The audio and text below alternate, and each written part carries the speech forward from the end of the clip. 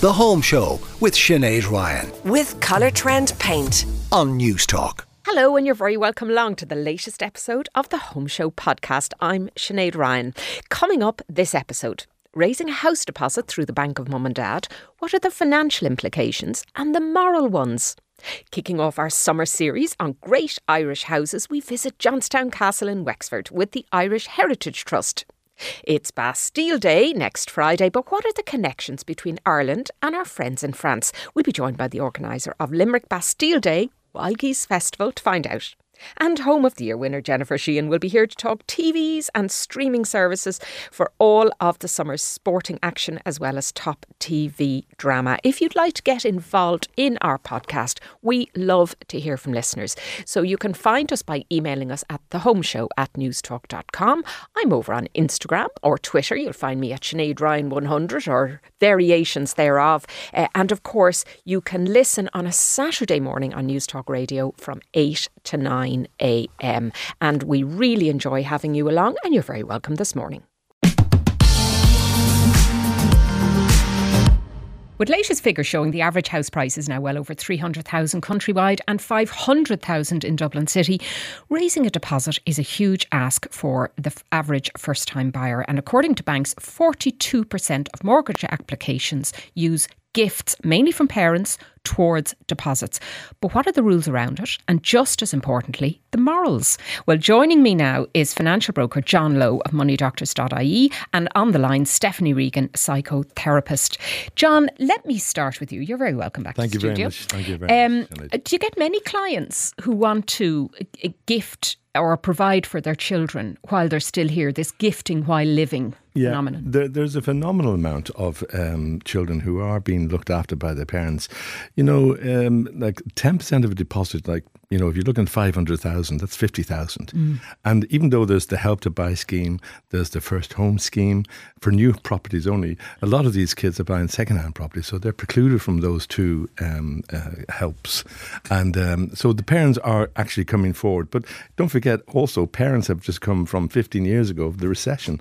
And some of them are still in negative equity. Some are still suffering, you know, maybe their jobs were lost and they're not on the same kind of salary that they were. So they're still kind of finding it tough. So there's not every parent out there can actually afford to give their child up to 335,000. Yeah, but nearly half of them are getting a gift of some kind, and therefore I suppose maybe there's a bit about wanting them to move out as well, because, you know, there's that dilemma. They can't leave the house until they can afford to get somewhere of their own, and if I have to give them cash, let them go down. Now, is there any tax implication about gifting money to your children? No, none at all, in terms of, you know, you gift, as like in the inheritance, 335,000 is the amount. Now, don't forget, this is separate from the gift exemption amount, which is 3,000 each per year. I have a lot of parents, for instance, who are putting away 6,000 every year for their children. That's mum and dad. Mum and dad. Yeah. And then at the end of 10 years, they've got 60 grand. At the end of 20 years, they've got 120. And that doesn't implicate then the inheritance amount at all. That's outside of the inheritance. So €3,000 a year for the small gifts exemption, and then separately you can gift up to 335,000. Okay. Of which, by the way, we can go back to 2009, and the actual threshold was 542,000. It's come down quite a bit. Yeah. But now that 335, correct me if I'm wrong, that's an overall lifetime amount. Like that is including any inheritance that they might get. Yeah. I mean, aunts and uncles, are also grannies, are given like up to 32,500. Okay. Now, bear in mind as well, if you have a favourite aunt, she gives you 32,500, whoopee, everybody's happy. Next year, another favourite aunt gives you 32,500, you have to pay 33% capital acquisition. So it's from that whole group. Whole group. So you can only receive it once, and outside of that, then you pay CAT tax on it. And are the banks happy enough, in your experience, John, to take gifts as part of the deposit? Yes, they are, but you need a letter. A formal letter, and there's, in fact, some of the lenders, would you believe, have their own set template that you have to use in order to give to your parents and say, yes, I'm getting 25,000 for my parents. Again, I suppose money laundering is part of that as well. You know. And I suppose maybe the banks would be also concerned that a gift isn't quite a gift. It might be a loan. And is it different if that's Oh, the case? by gosh, it is, because then the parent has to give an interest rate, has to declare an interest rate, and they have to pay that. And, and then it goes against the applicant, because if you're going for a mortgage and you got a car loan, and now the parents are giving you a loan as well, that comes into the whole reckoning. And remember, just for instance, if you had a car loan, €200 a month, that's 2,400. That 2,400 a year is taken off your salary. And so you multiply that for a first-time buyer by 4, that's the amount of mortgage that you're ineligible to get. Right, okay. So all your outgoings are kind of reckoned in what you can borrow then, in your presumably that affordability, that repayment capacity. Okay. And that includes if you get a loan from the parent as well. Okay, so if you are getting something, the gift is the way to go for those who can. All right, okay. Yeah. Well, look, thanks a million, John. Let me bring in Stephanie Regan, because Stephanie, it's not just about money and about tax and about all of that. There's kind of a moral dilemma here. Parents instinctively want to help their kids buy their first home or even just move out, but can it cause tension within a family? Yes, I suppose. Hi, Sinead. I think that it is, for me, obviously I'm looking at it in a strictly emotional, psychological kind of way, and the way that people interact.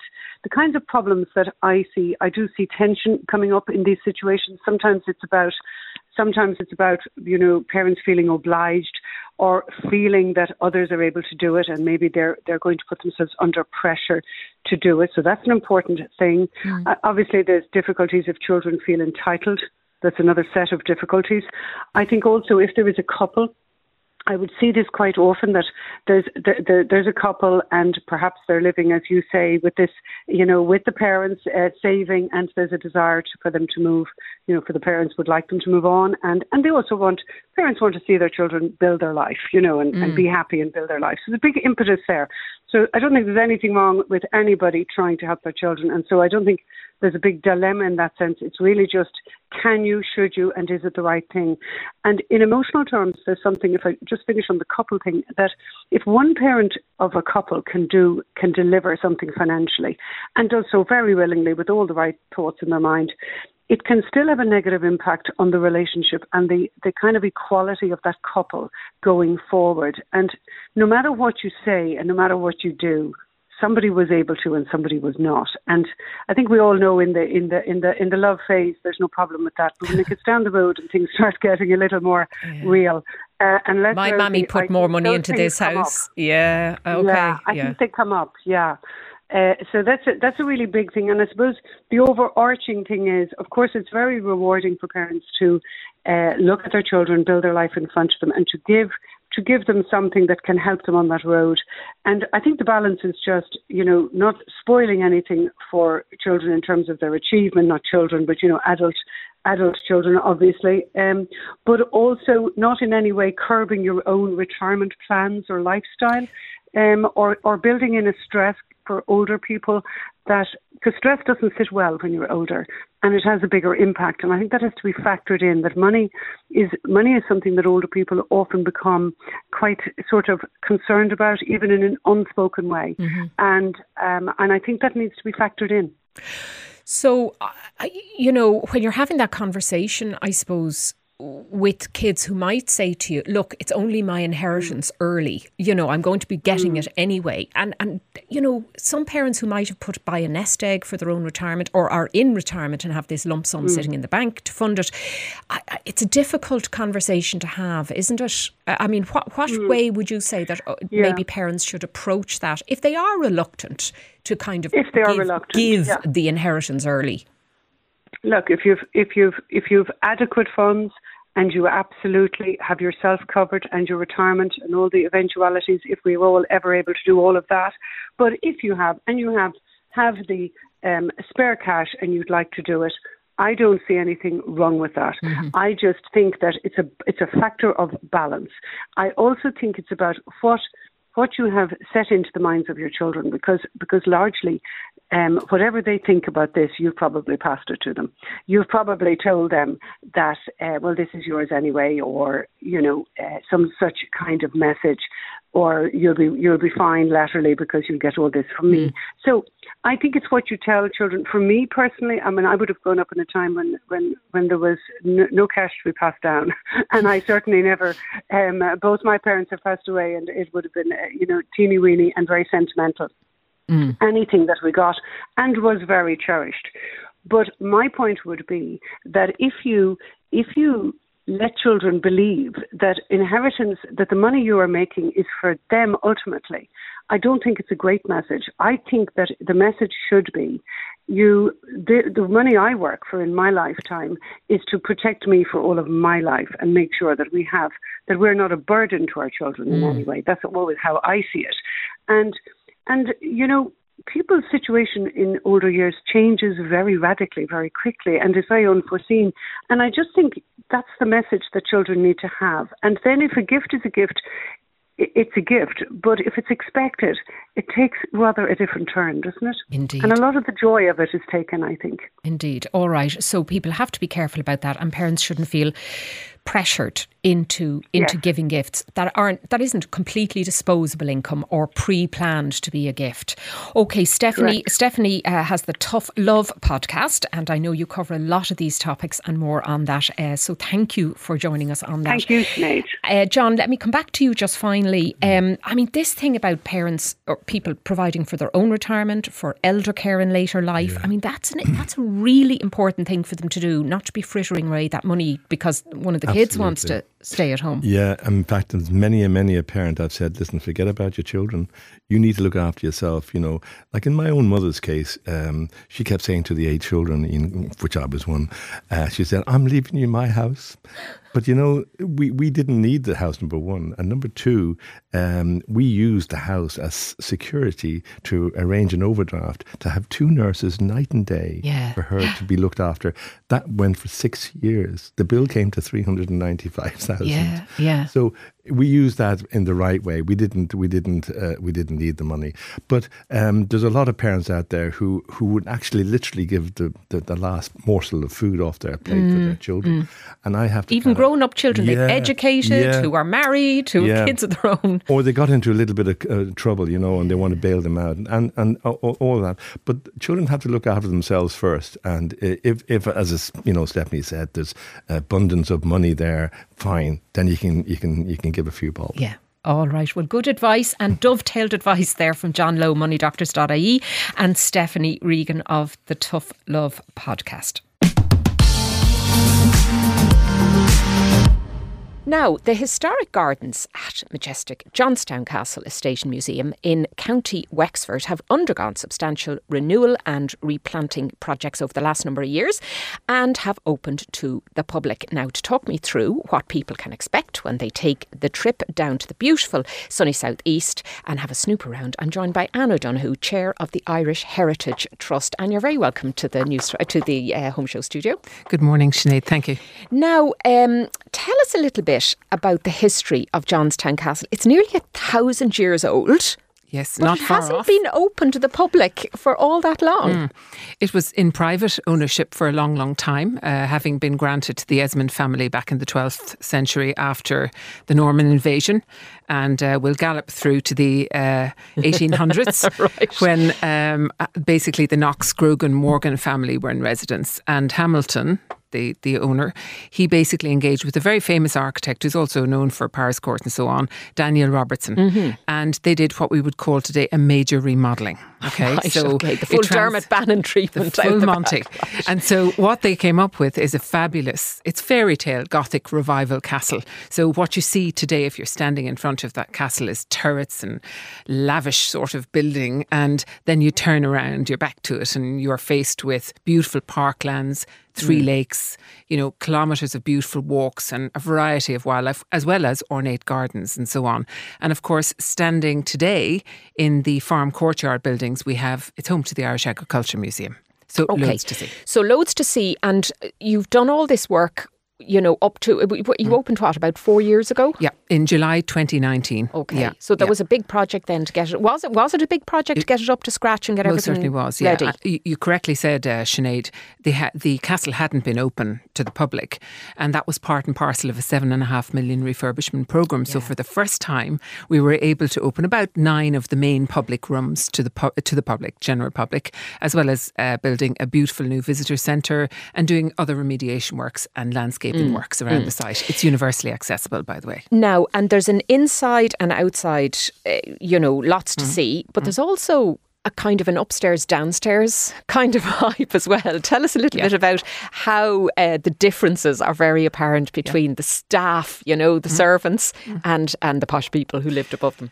Yes, well, I suppose, if you decide to pop in your car, get on a bus and go to Johnstown any Saturday, Sunday or any day of the week for that matter, because we're open 7 days a week, you can have a guided tour of the castle. And so you get to see the grand rooms, the drawing room, the dining room and so on, the library, but you also get to see the downstairs. So if you think about the upstairs, downstairs, or Downton Abbey, you get to see the servants' quarters, the kitchens, and something that's really unique, I think, to Johnstown Castle is an 86 metre long underground tunnel, because, of course, back in the day, servants should be not seen and definitely not heard by the gentry. So that led from what is called the meat store out in the grounds and leads right into the basement kitchen. And, servants, boys and girls as young as 6, 7 or 8 back in the day, were basically travelling up and down those tunnels in semi-darkness. We have an elderly lady from the community came to us and said at 7 years of age, she basically had to carry the eggs up to cook. And boys used to delight in jumping out from dark spaces to frighten the daylights out of her. So it's an amazing place. It tells so many stories. And of course, getting even food up while it was still hot. The servants would get it in the neck if they didn't do their job right. But yet they were hidden down here so that they couldn't be seen or heard. So it was a different kind of a life for sure. Now, there's still a lot more work to be done. There's a greenhouse, a glass house. Is that to undergo refurbishment as well, Anne? So the Irish Heritage Trust, we're a non-profit, but and as a non-profit, we reinvest everything that we earn at the site back into to continually, I suppose, to keep developing it and sharing its stories. So since 2019, we've spent a couple of million more actually in doing various projects. Among those, a beautiful 50 metre long Richardson glasshouse within the walled gardens. And this year we will do the back sheds, which are the sheds that would have been very functional over the wall from the large glasshouse. We're also doing the smaller glasshouse, also a Richardson one, all conservation led. We're doing the head gardener's house. So And again, as part of all of that venture, we are in the middle, year 2 of a 3-year replanting programme within the walled gardens. And by the way, that is done by our gardening team led by our head gardener, but also an incredibly enthusiastic 45 strong garden guerrilla group, as we call them, our volunteers, without whom we couldn't do what we do. Okay. Amazing. And people get very passionate about the history and keeping heritage plants maybe or things that would have grown there perfectly normally and we have bred out over the years maybe in favour of perfect vegetables and fruits and trees and all of that. So is it difficult to source some of the plants and maybe the original plans? Are you trying to restore it back to the way it would have been then, or is it a more modern take on it for visitors? There are probably 2 things that are really important. One is that the original design of the garden had gone.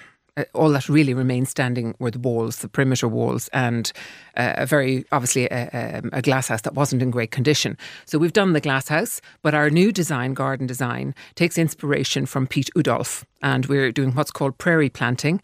And what is incredibly, I think, wonderful about it also as part of our biodiversity initiatives is that our volunteers are propagating seeds on site of native plants and flowers.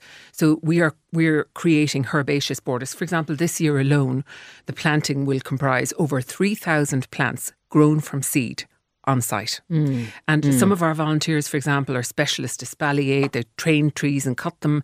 They grow trees. So heritage varieties of apples are being reintroduced. And in the glasshouse, where we opened the temperate house last week following the refurbishment, we are now growing Lowe bananas.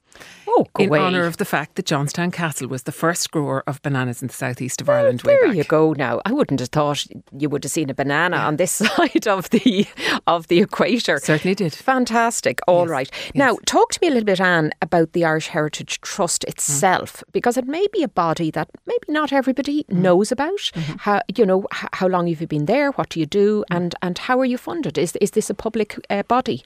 Yeah, Sinead, the Irish Heritage Trust was formed in 2006.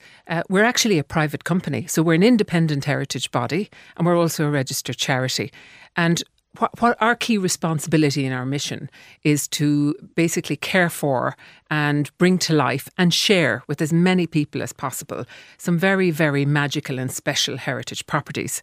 So in order to do that, yes, we benefit from some public funding, principally through the Department of Heritage, but also sometimes through grant schemes from Heritage Council and so on. But our job is to make each of these properties, bring them to life, breathe new life in, but make them financially sustainable over time. So in addition to the public funding, which comprises probably about 30% of our funding, we build a series of revenues at site. So everybody who comes to site contributes to what we're doing, whether it's the ticket price, membership. We've 8,000 members since we launched in 2019 for Irish Heritage Trust. Also through, if you buy a cup of coffee or a scone or a bun, events at site, and we have a whole series of events. Yeah, I was looking at the website. So there's lots of workshops and things people can get involved in. And you can even get married down there. You most certainly can. And actually, over the last 2 years, we had one of, I think, what is an incredibly wonderful exemplar heritage project. Over 2 years, we refurbished the east wing of the castle, a turreted east wing. And, we applied all the principles of conservation, so reuse, recycle. We had a fabulous, for example, a stock of historic oak on the site. And we managed to bring that into use to make all of the floors, because the floors were more or less gone. Yeah. I love to talk about, there was the ballroom ceiling, incredibly ornate, plaster and painted, which would have been the way in the day it was starting to fall down. We had our very own Michelangelo, we called him Shano Angelo, on his back, on top of scaffolding for 3.5 months, hand painting that ceiling. Yeah. So it gives you an idea of the care and the conservation that goes into this. And today, people are getting married there. Yeah. They're having fabulous board meetings, everything with fabulous. So it is multi-purpose. All right, fantastic. Yeah. Okay, well listen, I'm delighted, Anne, you came in, because it's kicking off a series that we're doing on great and grand houses. So it sounds like the perfect one to start with. Where can people find out more about it? So we're on all social media, Johnstown Castle Instagram handle, at Johnstown Castle Twitter, and johnstowncastle.ie is our website, and you can pre-book online. And as I said earlier, it's universally accessible. Fantastic. All right. Well, listen, thanks a million for coming in and joining us on The Home Show. Thank you, Sinead. Now, next Friday, July the 14th, is, of course, Bastille Day, and this got us thinking about the profound influence France and French culture has had, not just on Ireland, but in the world really as a whole. Well, to explore what is intended for Bastille Day in Ireland, I'm joined by Dr. Lowe Guyon, Honorary Consul of France for the Midwest region and founder and coordinator of the Limerick Bastille Day Wild Geese Festival. Lowe, you're very welcome to the show this morning. Thank you. Now, can you talk to me a little bit about the historic connection between Limerick, where you're based, and France? Right. So, first of all, I should say that there is a huge connection between Ireland and France generally, and that dates back to ancient times, to the Middle Ages, really. But and there are many historical ties between our two countries. But in terms of Limerick specifically, there is one particular episode which marked our relationship, which is the flight of the wild geese in 1691, when over 12,000 Irish soldiers and their families left Limerick, left Ireland, and ended up settling in France, serving in the French army and making a life in France.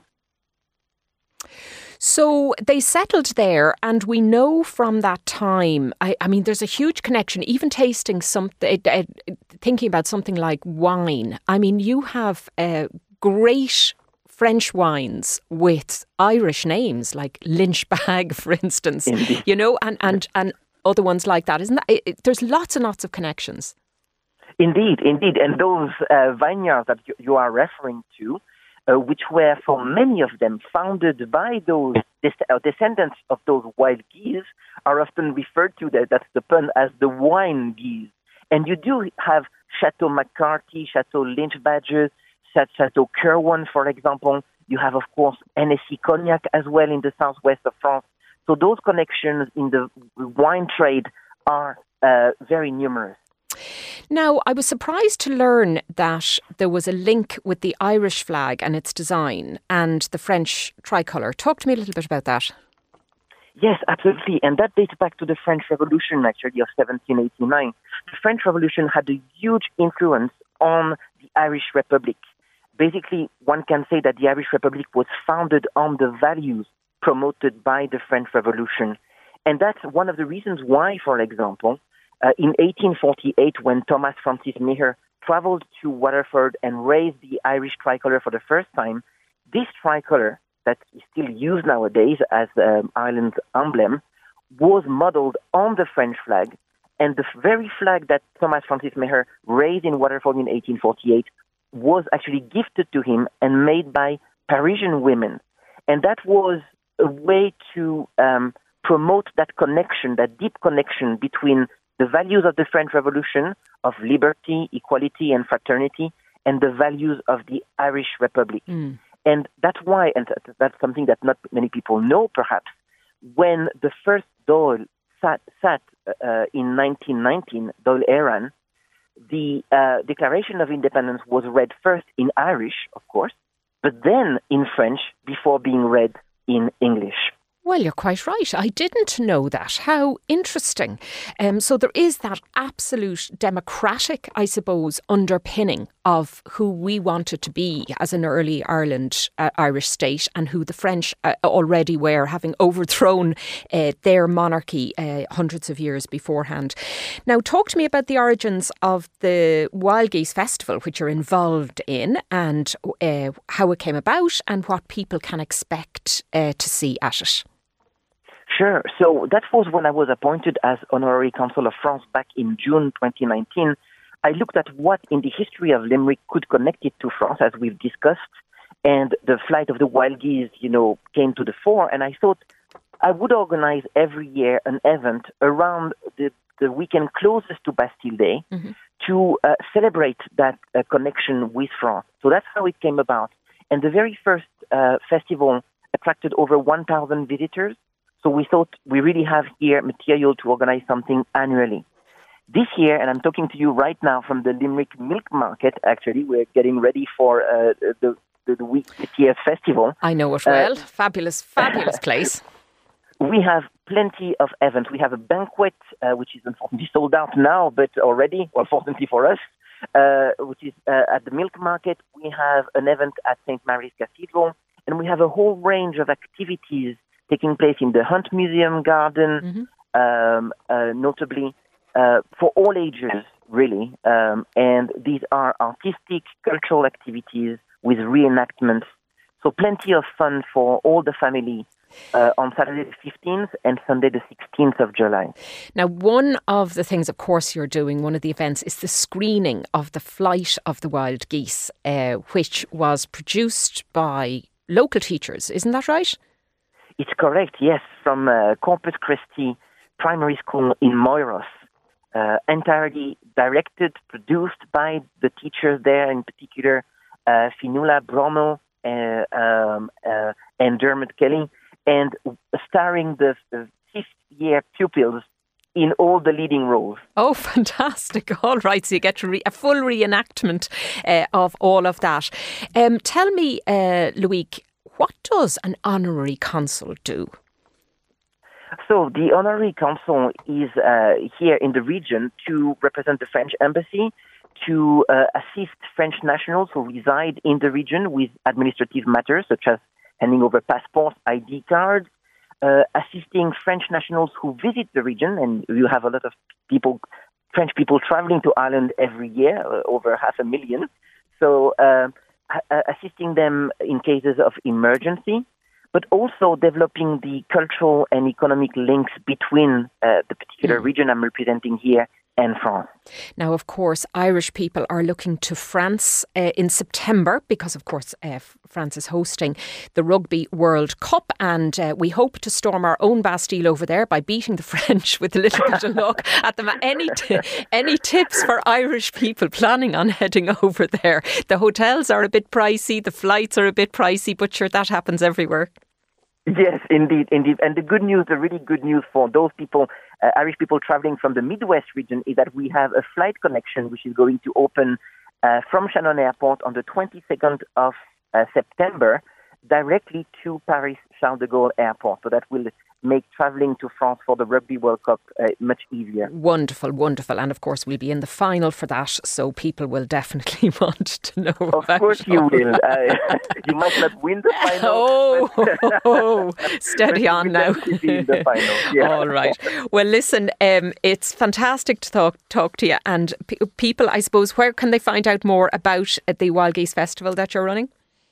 So it's very easy. They can go on social media and search for the Limerick Bastille Wild Geese Festival on Twitter, Facebook, LinkedIn, Instagram, or go on the limerick.ie website, where they will find the full programme of our festival this year. All right, and there's parades and ceremonies, and the Defence Forces band is going down, and the film, and all of that.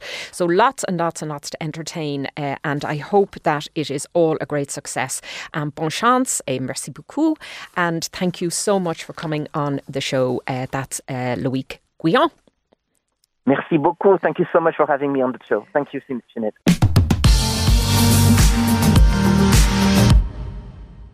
Now, whether it is Wimbledon, which we're in the middle of it, the women's soccer coming up later in the month, and the Rugby World Cup coming up in September, it is definitely turning out to be a summer of sport. And of course, most of us will want to watch at least some or all of that on telly, on laptop, on streaming services, or whatever you're having yourself. So I'm delighted to welcome in our tech guru, no, not tech guru, our interiors guru. Neither am I a sports guru. Who has been boning up on all of this. Jennifer Sheahan, former Home of the Year winner. You're very welcome back to the Home Show. Are we taking you out of your comfort zone here? Well, I feel I've very strong opinions on certain aspects of TV watching and no knowledge whatsoever on others. But I've brushed up. Now, it strikes me that in your tiny, beautiful home, you probably don't have a 60-inch television. No, I do not.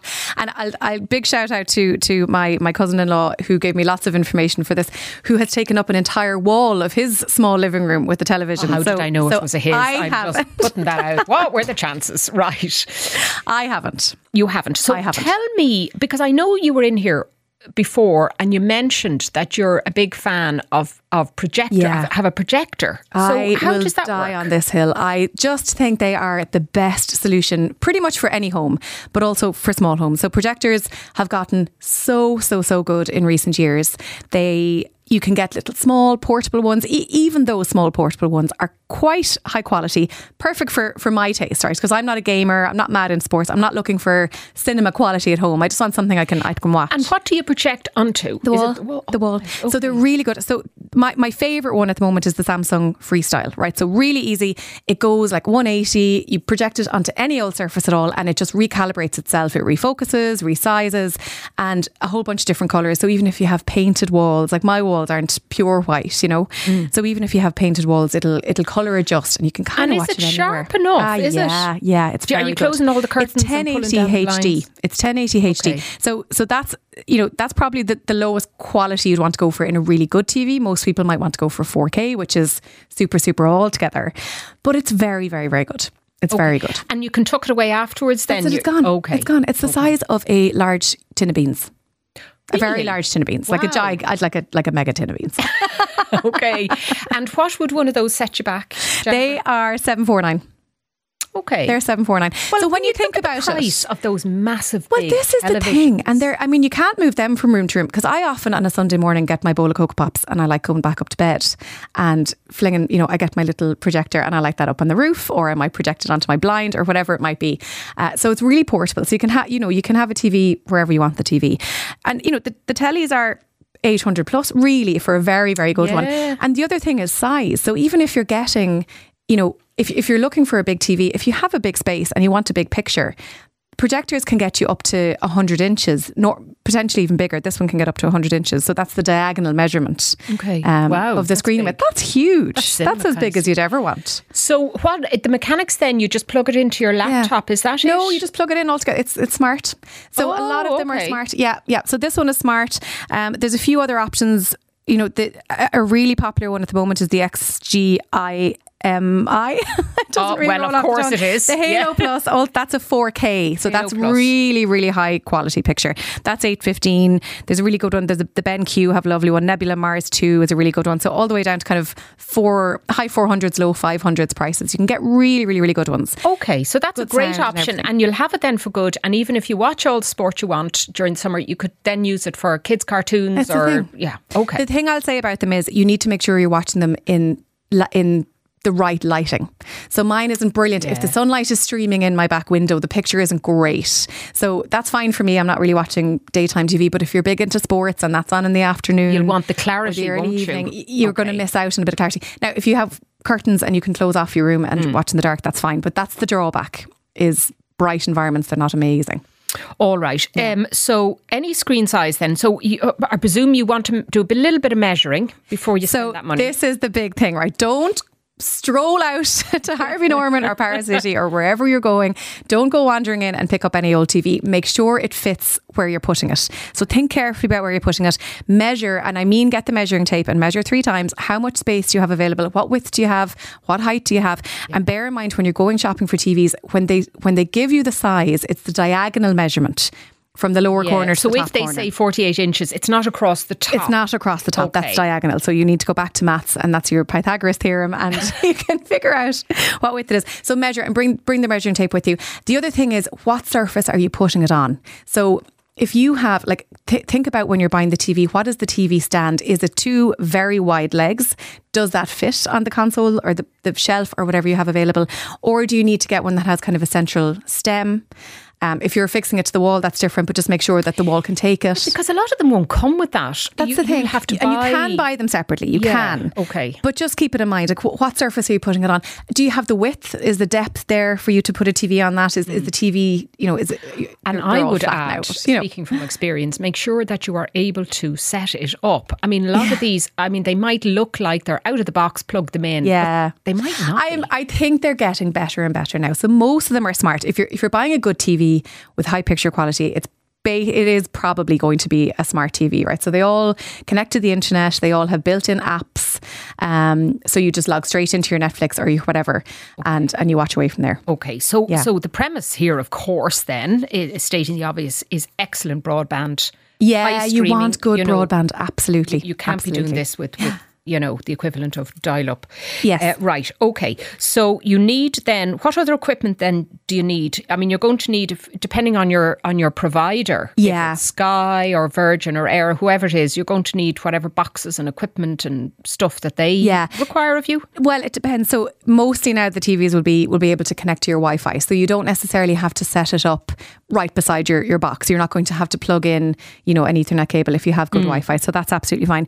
Think about your sound. So if you're a real audiophile, does the TV that you're buying have good sound? Does it have a built-in sound bar, or is that something that you need to buy extra? If it's something you're buying extra, does your TV have the right ports available? So does it have a HDMI port that you can plug those sound or those speakers into? Make sure that's all there. Now, see, this would be the point where I'd be in the shop and I'd have gone off to look at candles. Because I mean, bring a list. Because I mean, and that's how somebody comes home to my house then with 60 inches worth of flipping TV and 10 candles. So I think that's a strategy that some blokes employ. Let's ask 1,000 intricate technical questions and she'll wander off and I'll be able to buy But they do bamboozle you with questions. So this is where you prepare. I mean, think about it. Because if you walk into a shop and somebody's like, well, this has OLED and a screen refresh rate of 120 hertz and blah, blah, blah. If you don't care about any of that, then don't pay extra for it. There's no point. So just think about what you do care about. I'm not hugely fussed about picture quality, for example. So I'm unlikely. I actually think sometimes that HD is too realistic and it kind of ruins the magic of the movie. So, just really think about what you actually care about, and then don't be oversold on things that you just don't really care about. Okay, good, all right.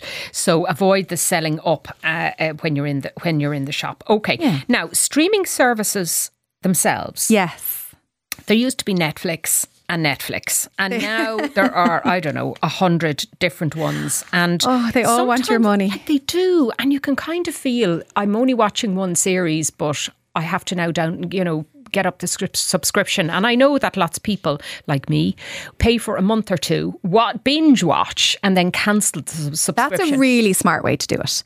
It is, because it just keeps coming in. It keeps coming in, and they add up. They add up. So that's a really smart way to do it. If you're watching away, get to the end of whatever it might be, Succession on Now TV, or get to the end of whatever it might you're watching at the time. Yeah.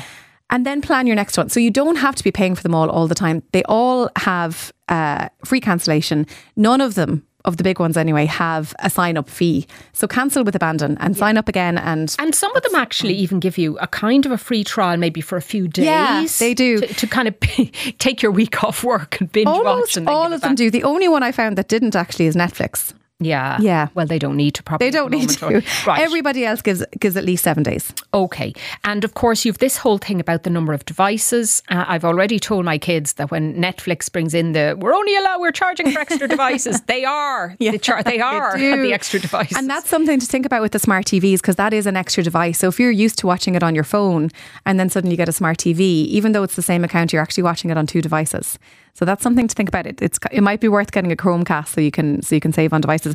But this thing of how many devices can you watch on, how much can you stream at one time, this is a really clever strategy. If you're somebody who wants all of the subscriptions and you want all of the TV programs and you watch a lot of TV, then get together with your family or your friends and plot out how do you maximise this? Who has what? So Netflix, for example, is $8.99 a month for the basic standard watch on one device.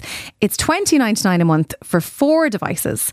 So actually, if you get together with your friends, you can do it for, I think, $5.24, $5.25. Yeah, as long as they're still allowing it, because they were supposed to bring in this curtailment, but they didn't. It's not in yet. So you can have, if they're not kids. Yeah, you can have somebody pay for that in the family, then somebody else pay for Prime. Apple TV allows for 6, so there's a great deal to be had there. Now TV allows for up to 3, Prime allows for up to 3. So you can really cut your costs there. Okay, and you have to be kind of smart about your smart TV, right, and your streaming. Okay, brilliant. So what will you be watching now over the summer? My number one favourite, I keep going back to this, I'm absolutely obsessed, For All Mankind on Apple TV. So Apple TV has my attention at the moment. Has it? The morning show is great. Ted Lasso is great. For All Mankind is my favourite. It is about the space race. It's an alternative history where the space race never ended. I love space. It's brilliant. Well, that's a good recommendation. Yeah. I am just finishing off Ted Lasso, I must say. Absolutely super. I recommend it to everybody.